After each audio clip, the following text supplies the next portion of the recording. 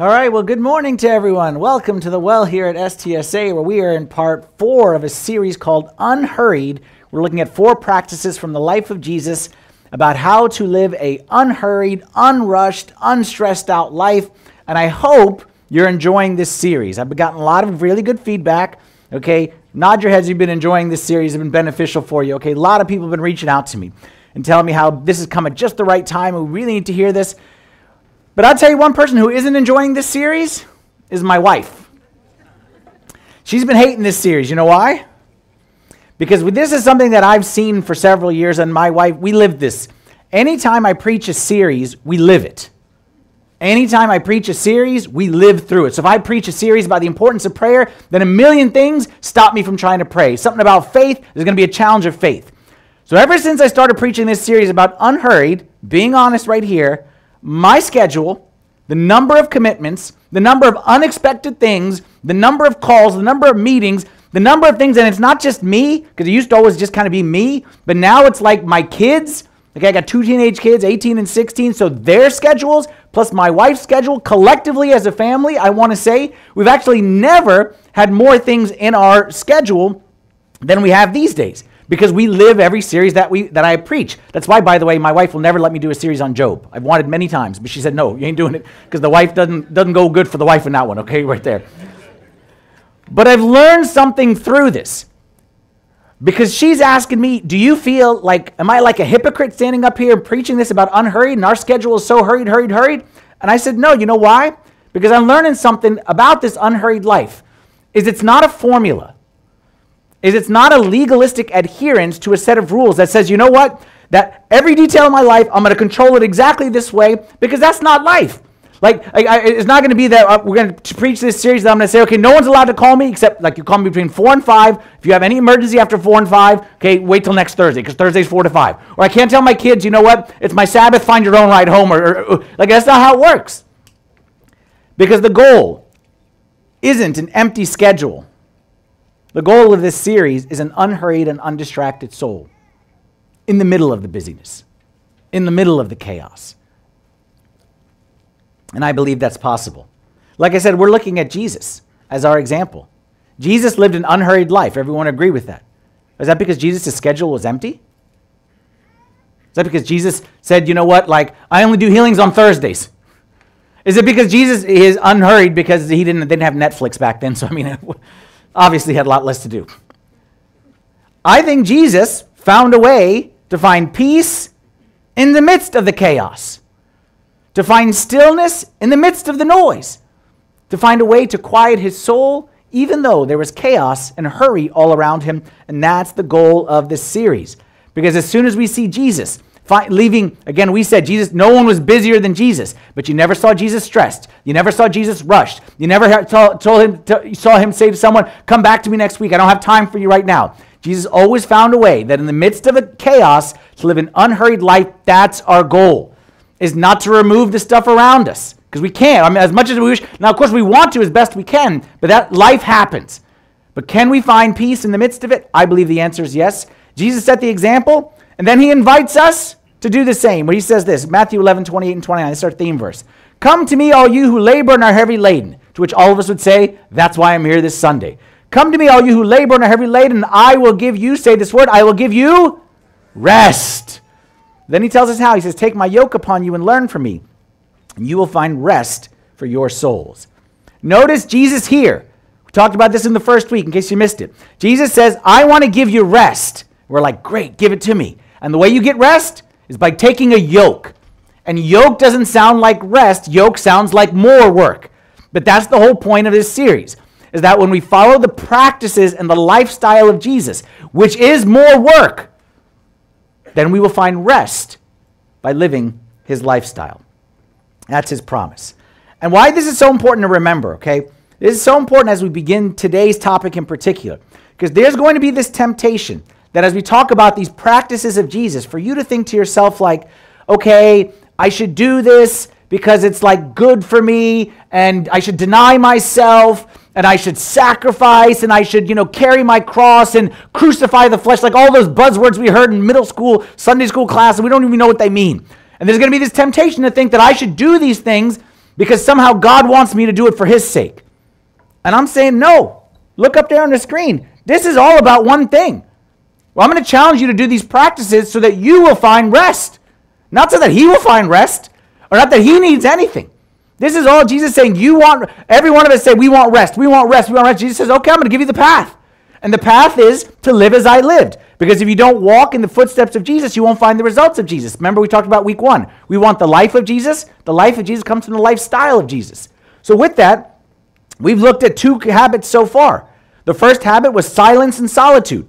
And we saw that how Jesus, the busier Jesus got, the more time he made for silence and solitude. The busier he got, the more time he went to escape away. Because remember, we talked about clarity comes in the quiet. Clarity comes in the quiet, whereas hurry comes in the riot. We talked about that in week 1. And if we're his followers, and we want to live as he lived, then the busier we get, then we need to make more time to escape into the solitude and the silence. That was week 1. The second week, we looked at the habit of Sabbath. And I say habit, really what it should be is a command, okay, because it's one of the top 10 commands that Jesus said is take one day. That was the rhythm that Jesus made. And remember, you're not doing it for his sake. Remember, he said man was not made for the Sabbath, but Sabbath was made for man. And we talked about last week how Sabbath is the best gift that goes unopened every week. Every 7 days, God gives us a gift and says rest. Rest your souls, rest your bodies, rest your spirits, rest your relationship. And it's a gift. And we're like, no, we're too busy. And all we're doing is leaving that gift under the Christmas tree year after year, week after week. There's that gift. And we're like, we're so hurried and we're so rushed. And that ain't because of God. Because God commanded it that every 7 days you take one of rest. That was last week's topic. We talked about how when you fight that, you fight the natural order of this world.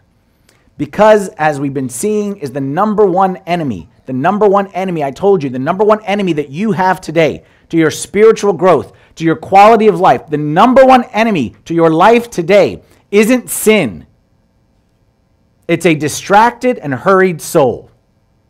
The number one enemy that is going to shortchange you when all is said and done, when you get to the other side of life and you say, I didn't live the way I wanted to. Probably not because you fell into this huge sin or something like that, but maybe it's because you rushed through and lived a distracted and hurried life, and that's what we're trying to fight against today. So those are our first 2 practices. You missed any of those, go get caught up on our YouTube channel. Today, we're going to go to our third practice. And like I said a minute ago, I'm going to look at these first 2 and I can say, okay, it probably is to my benefit to take a day off, so I can see the benefit of that. It probably is to my benefit to kind of shut down every now and then and spend time with God. I can see that. But this third habit I'm going to talk about today, you're going to be tempted to think has no benefit to you whatsoever. You're going to be tempted to think, okay, I just have to sacrifice and do it. I have to carry my cross. It's something that's painful, but it's just the cost you pay for being a Christian. And again, I don't want you to think that way. This is something that God is offering to give you rest. And that practice that we're going to talk about today is simplicity. Not the giving up of anything, but the acquiring of something much greater. I say simplicity. What do you think of? What's simplicity? Simplicity, okay, I'll give you some other words that you could use interchangeably, like simple living. Okay, you may have heard that before. The word that, like the church, original word the church always used throughout the years, but has kind of a negative connotation today, was frugality, living a frugal life. But today that has kind of a negative connotation, so I'll stay away from that. The word that's very popular today is minimalism. I don't know what minimalism means. So if what I'm going to say today in simplicity is what you define minimalism, okay. But my fear with it is that minimalism, for many people, it's become a thing. You know how nowadays everything is a thing? Like everything has to have like a thing. Like you say minimalism, and it means like you watch this show, you shop at these, you have these bins, okay, you label it this way. It's like a very complicated system, okay? You only have black and white paintings, okay, because you're minimalism. Or your house is shaped with angles or weird things, okay? So I'm not talking about any of that. I don't even know what any of that stuff means. I'm talking about simplicity is much simpler than any of that. I'm going to give you a few definitions before we get to our definition.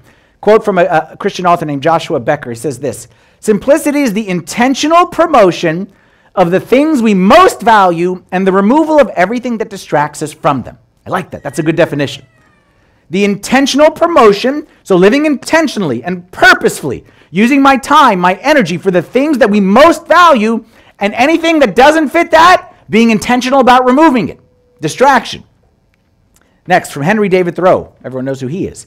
He said, simplicity, simplicity, simplicity.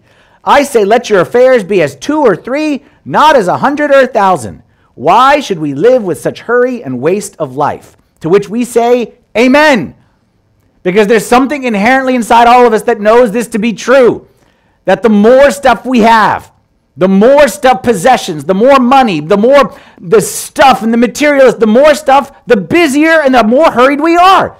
Because it's not just about acquiring that stuff. It's about maintaining that stuff and cleaning that stuff and repairing that stuff and then replacing that stuff and then buying that stuff for the next generation so they have that stuff. And all of us, several people are nodding right now because we know that something inside of us, simplicity, getting rid of the stuff is it's freeing. That's what simplicity is all about. Hebrews chapter 13 verse 5 says it this way. It says, let your conduct be without covetousness. Be content with such things as you have. So St. Paul gives us the definition that I'm going to use as our working definition. What is simplicity? It means this. It's the opposite of covetousness, and it is the application of contentment. So it is the opposite of covetousness, wanting more, needing more, gotta have, gotta have, gotta have. It's the opposite of covetousness, which is different than greed.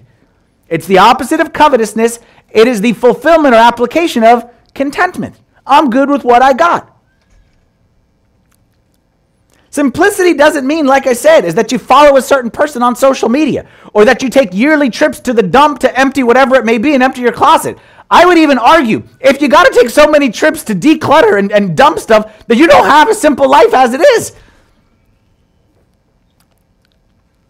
Simplicity is about removing the things that kill joy, that kill peace, that kill quiet, that kill contentedness, that kill prayer, that steal time. All those things in our life, those possessions, there is a cost associated with them, and if we're not careful, we're going to end up paying a higher price for them than just the sticker price. Because the way our culture is today, this is something that is embedded inside all of us, every single one of us, regardless how spiritual, this is embedded inside of us. Culture today, especially in this area, tells you work, spend your time, spend your time, spend your time, spend your time to get stuff, spend your time to get money, spend your time to get ahead. But the smart people in life, they don't spend their time to get money. They spend their money to get time.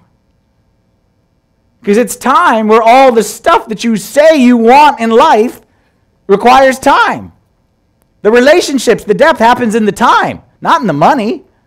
The quality relationship, spiritual, the prayer, that doesn't happen in the stuff. That happens in the time. The peace, the physical health. Somebody's got to be honest. Our physical health. That's not the money. We're spending all of our time to get the money and the stuff. The smart person says, I'd rather use my stuff and my money to get time. Psalm says it this way, Psalm 39:6. I wonder if this could be said about today. Surely everyone goes around like a mere phantom. In vain they rush about, heaping up wealth without knowing whose it will finally be. Sound about accurate for today? People rushing around, just a mere shadow of themselves. Rushing around to get what? Heap up stuff. They don't even know where it's going to go when all is said and done. Now look, I don't want to insult your intelligence. I truly believe that the people sitting in this room right here are all of you are very intelligent. All of you are very smart. You're successful in your careers. Okay, I'm not trying to insult anyone's intelligence. If we're all smart, we all know. Like if I gave you a piece of paper and I said, does money solve all the problems of the world? Everyone would say no. Does having more stuff and more materialism, will it make you more happy? We'd all say no. We'd all say no. But we all know that. But then why is it that we fall into that trap? Like if we all know that the stuff isn't the answer, why is it we spend so much time pursuing this stuff? Well, I believe because there is a lie that is seeps into us from when we are very young. And if we're honest, we actually perpetrate this lie as well with our children sometimes and with others because it's something that's just embedded inside all of us. And that lie is this: the more I have, the happier I'll be. We would never say it. You would never say, the more I have, the happier I'll be. But I'll bet you, go deep inside, that's what you think. The more I have, the happier I'll be. If you look at commercials, we talk about Super Bowl coming up soon. If you look at commercials, okay, something that I like to do, you look at commercials when we were kids, did something weird. They talked about the product they were selling. Now it's not like that. Now you watch a commercial, you don't even know what it's for. Okay, it's a little logo at the end. Because commercials, and this is something you can read about this, okay? Like there's studies about this. Commercials today don't sell products. Commercials today don't talk about the products. You know what commercials are selling these days? Happiness. And trust me, go watch it. Now that I'm going to put this in there. Okay, play this game. I like to think of this. Sometimes I do it with my kids. Guess the lie.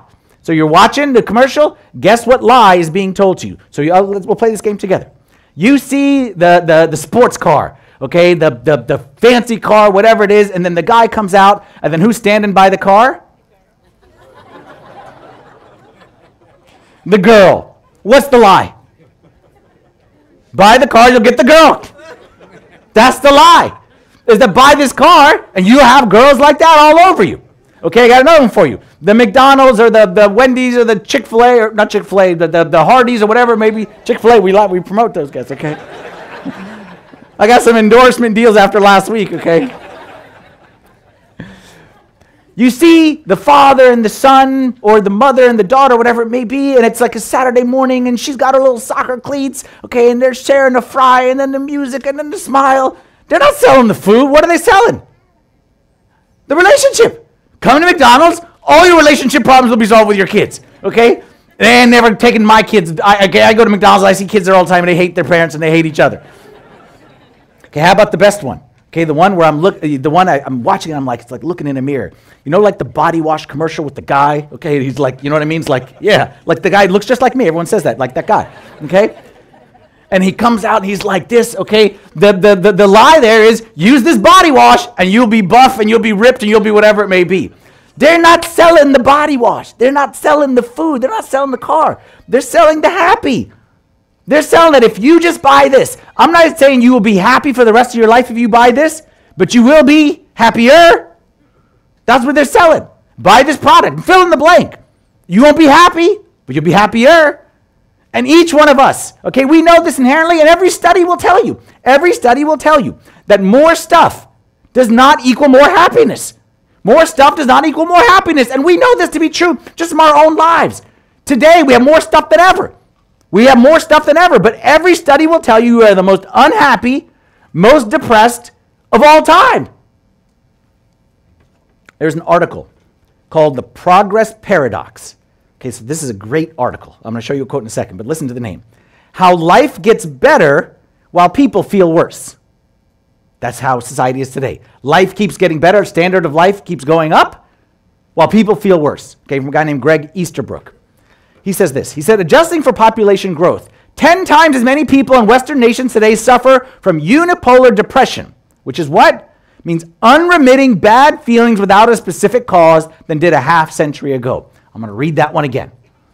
10 times as many people in Western nations today suffer from unipolar depression, unremitting bad feelings without a specific cause than did half a century ago.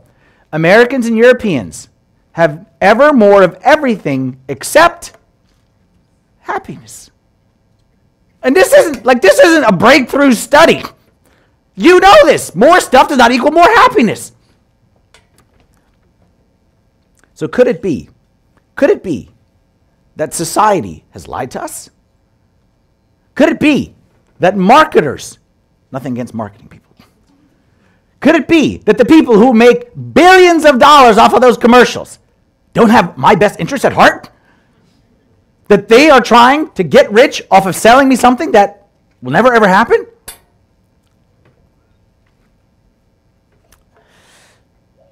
What does this have to do with hurry? As I said a minute ago, we keep buying, we keep consuming, we keep gathering, and the end result is more time to maintain, more time to clean, more time to replace, more time at work to pay for the more stuff. And more, not just that more time at work, but sometimes, you know what, at work, you need to work a little bit even extra, throw an elbow or two to step on somebody so I can get that promotion to afford the thing that's going to make me happy. But even though it doesn't really make me happy, because I ain't ever even at home enough to enjoy it. And when I am at home, I'm so stressed how I'm going to pay for it. But it's making me happy. It's worth it, right? I'll give you another quote right here from a French sociologist. who says in the Western world, materialism has become the new dominant system of meaning. Atheism hasn't replaced cultural Christianity. Shopping has. Is there a better way? Are we doomed to this way because this is just how we've been raised? Or is there a better way? I believe there is a better way. And that way was shown to us by our Lord Jesus Christ. So we're going to look right now at a few verses, okay, that show us how Jesus teaches us to live. First we'll get the principle, then we'll get the practice of how he lived. But just right off the bat, in case you're wondering, am I going to say that we should all sell our houses, live off the land, dig a hole in the backyard and that's our toilet? Like, is that what I'm going to say? That's not what I'm going to say. Listen carefully. The money, the possessions, and the stuff is not the problem. The money, the possessions, and the stuff is not the problem. We are the problem. The problem is something much deeper than the stuff. It's something in the human condition. Say it this way. The problem isn't money, stuff, or possessions. It's that we put no limit on our consumption of money, stuff, or possessions. The problem isn't money, stuff, or possessions. The problem is that we put no limit on our consumption of it. Think of it like food. Food is not bad. Food is good. But if you put no limit on your consumption of it, unless you got the metabolism of like a high school boy, unless you got that, you're going to be in problems if you put no limit on your consumption. Because as the expression goes, the eyes are bigger than the stomach, right? We've all been there. Okay, we go on the buffet. The eyes want this. The stomach can't handle it. So we have to put a limit, okay, on our consumption, or else we're going to be in trouble. Well, the same is true with materialism. It's not just with food. We have a desire inside of us to have more, to have more, to have more. Simplicity says we got to put a limit on it, or else we're going to be in trouble.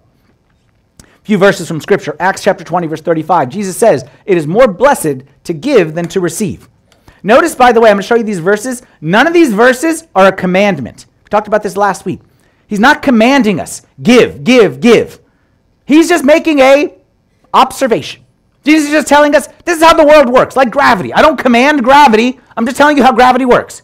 What goes up must come down. That's just a law of life. That's not commandment. It's the same thing here. I'm not telling you to give, but I'm telling you, you want to be more blessed?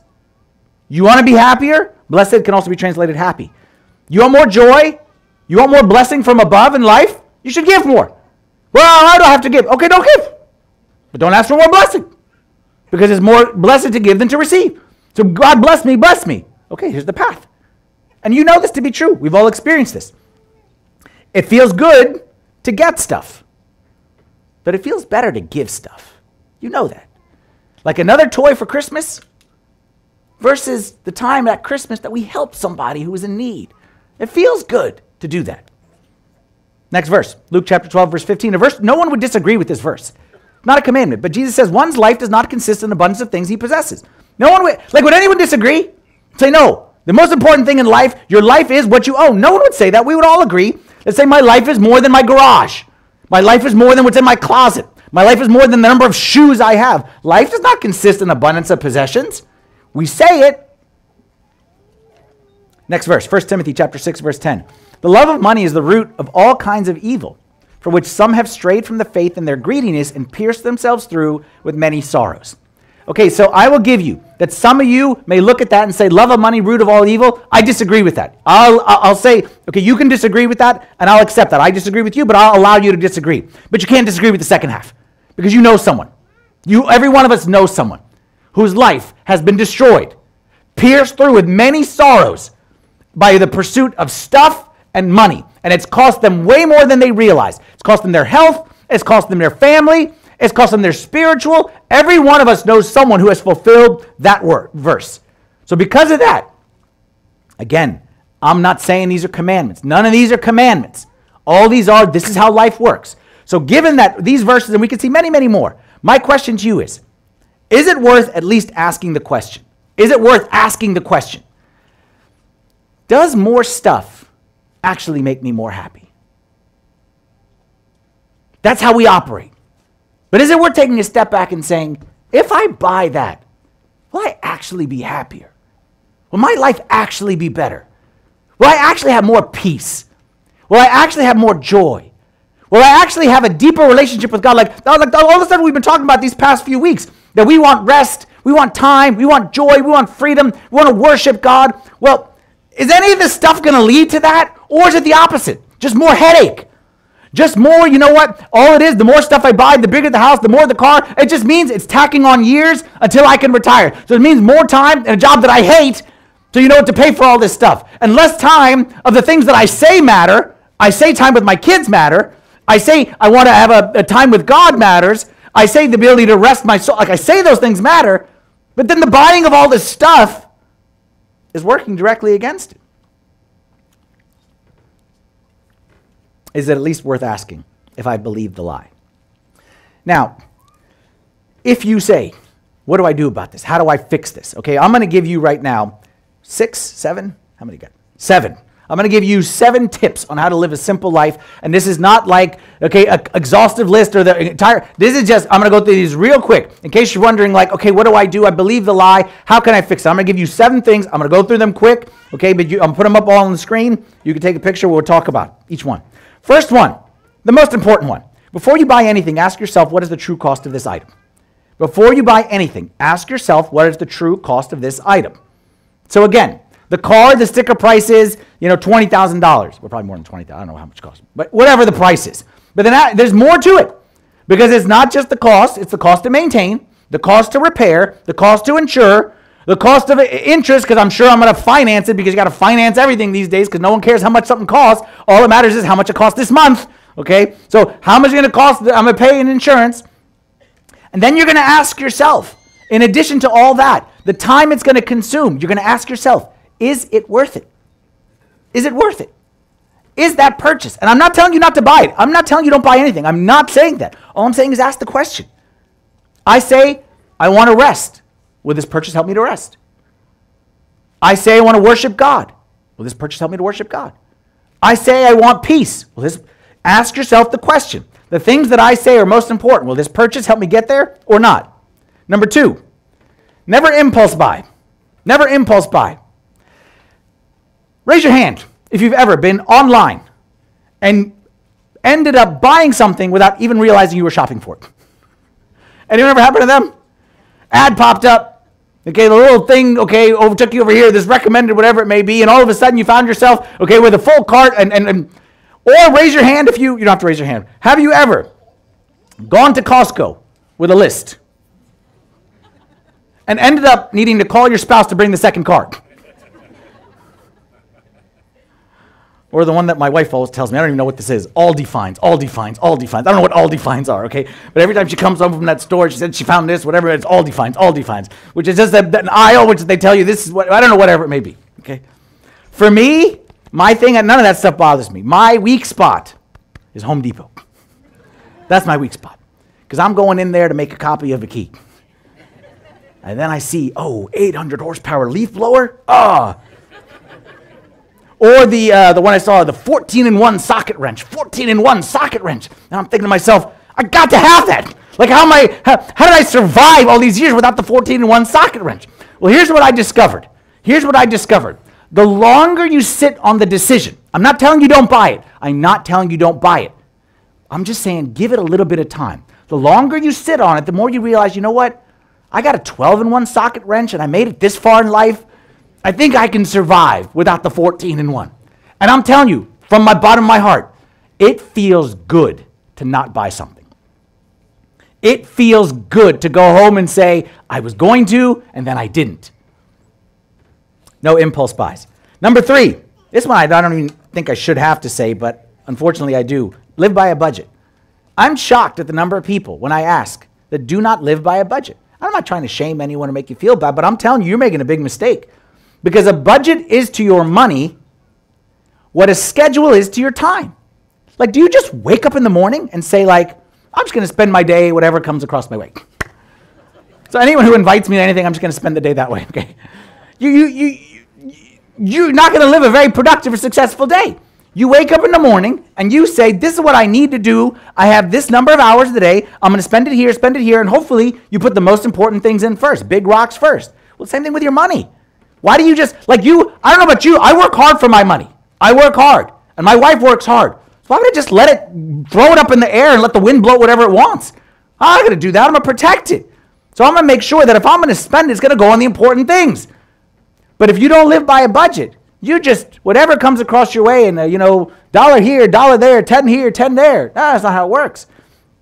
Now, if you're wondering how to start a budget, there's about 1,000 apps and websites, okay, and complicated things that can help you start a budget. If you're into that, you go figure that out. I have an Excel spreadsheet that I print out on the first of the month, and I keep it on my desk. And anytime I spend money, I write it in with pen and paper. So it doesn't need to be complicated. It just needs to be something where you keep track of the things that you're spending your money on, and you're intentional about it. Okay, you don't wait to figure it out. You say, I'm going to spend on this, this, and this.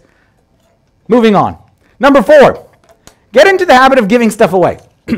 Get into the habit of giving stuff away. The verse we saw earlier, Jesus said, it's more blessed to give than to receive. Everybody believe what Jesus said is true, right? Everyone believe him. Anyone think Jesus was lying? And Jesus was pulling a fast one? So if Jesus says it is more blessed, and we said blessed can mean happy, it is more blessed to give than to receive. We all want blessed, we all want happy. Then we should practice it. So get into the habit of giving stuff away. What does that mean? It means, you know what? It's nice to, like I said, it's nice when someone gives me a sweater. Not me, but you. Okay. But you know what's more nice? When I give a sweater away. When I find someone who is in need, I give it away. It feels better. Like I got 600 sweaters. It's nice to give away, like you feel better. As nice it is to, you know what? I want to buy clothes for my kids. That's nice. But you know what's more nice? To buy clothes for somebody else's kids. Maybe a new mom, okay, struggling and they don't have. So just not even buy. Just give old stuff away. Okay, it's much more efficient if we just kind of recycle the things, the cribs and the things like that, okay? And I know there's safety stuff, and I don't understand that, but you know what I'm trying to say. As great as it is to get stuff for ourselves, the best part of living on a budget, the best part of not buying the 14-in-1 socket wrench, the best part of spending less is to be able to give away more.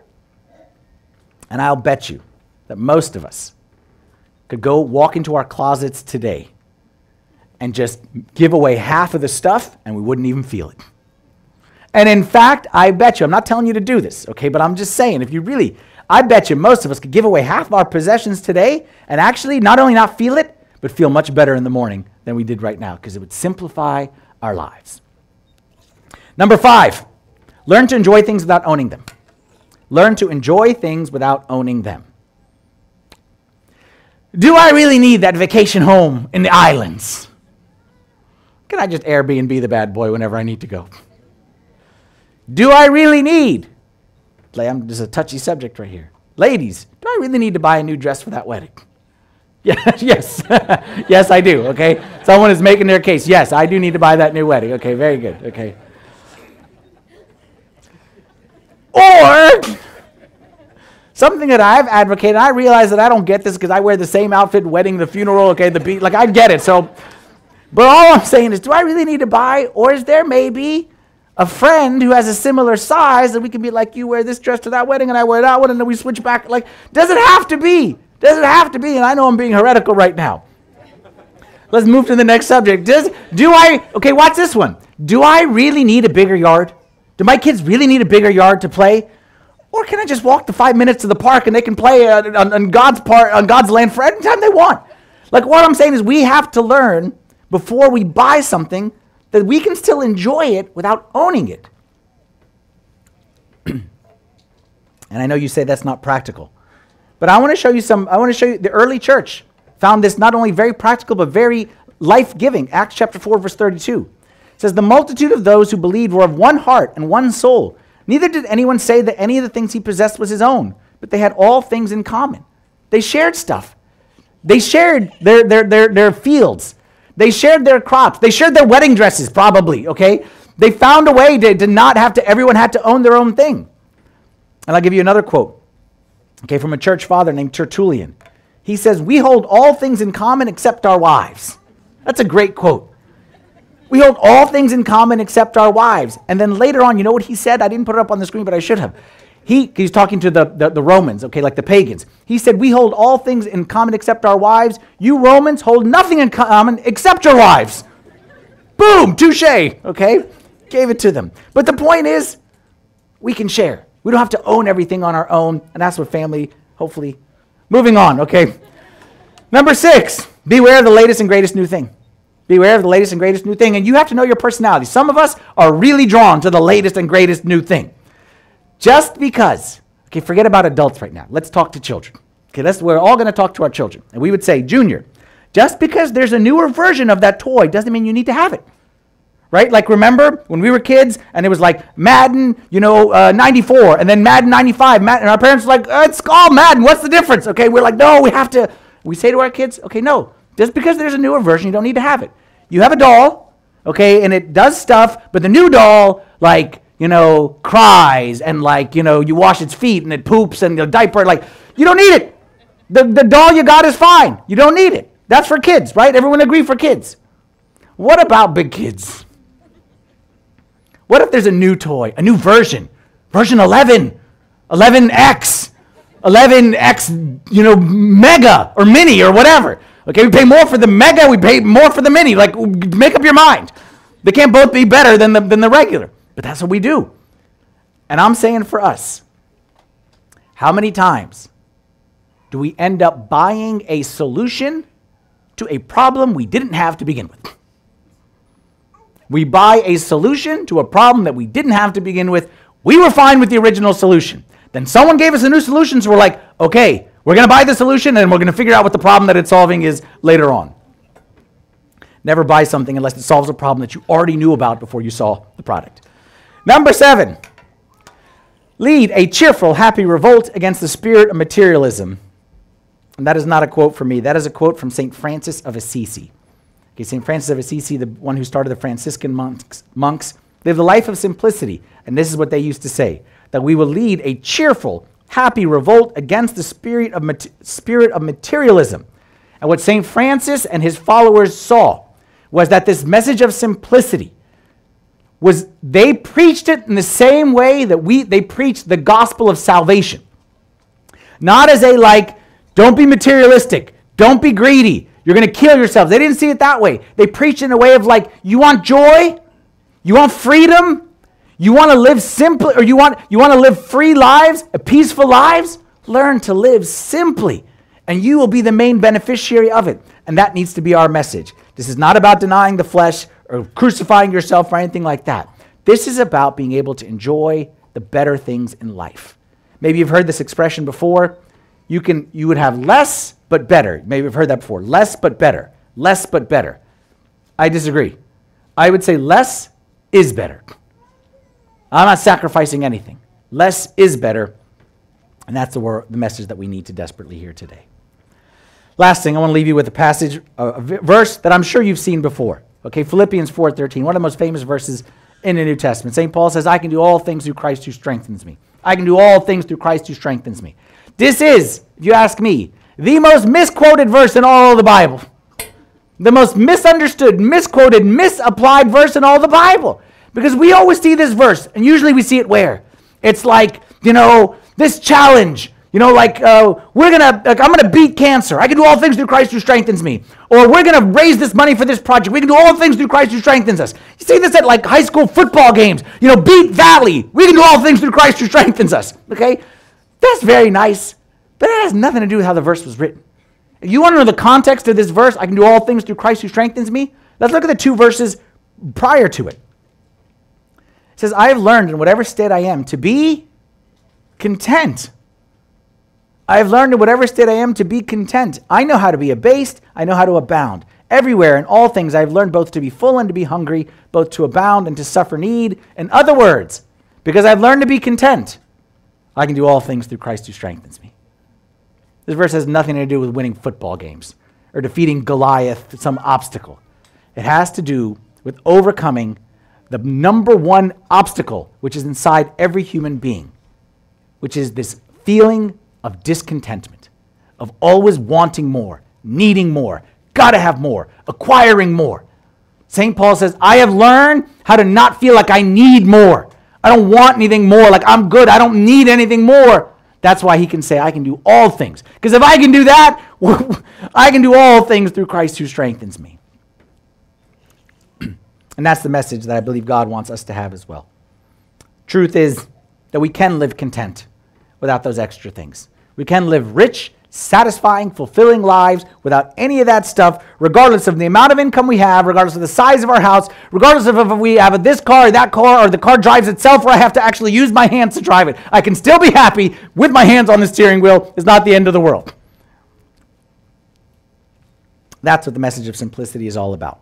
And if you want to take one point or one practice, one way to practice this as you go out today. We've all heard the question, what would Jesus do? What would Jesus do? What would Jesus do as a good way of making decisions? Well, I think in this case, it's very applicable, but I would make one small tweak to it. I would add a few words at the very end, not just what would Jesus do, but what would Jesus do if he were me? What would Jesus do if he were me? In other words, if Jesus was my age, if Jesus had my career, if Jesus had my level of income, if Jesus had my upbringing, if Jesus had my home and my relationship status, and Jesus had my aspirations, what would Jesus do? Would he buy these shoes or not? Would he invest in that opportunity or not? Would he pursue this? Would he upgrade that? What would Jesus do if Jesus walked in my shoes today? And I believe asking yourself that question before you make a purchase, I believe there will be a cost associated with it. There's always a cost to following Jesus.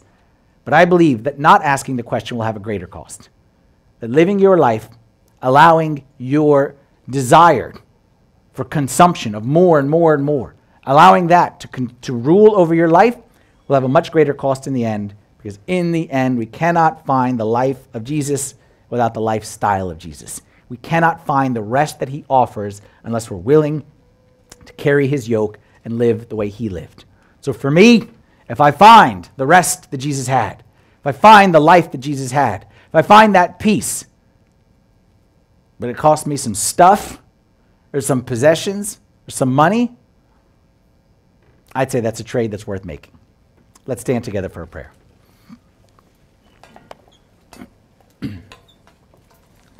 In the name of the Father, and the Son, and the Holy Spirit, one God, amen. Lord, we thank you because we know, Lord, that we have everything that we need to live a rich, satisfying, fulfilling life. We have it all when we have you in our life, and we're part of your family. So please, Lord, help us to go against the grain here.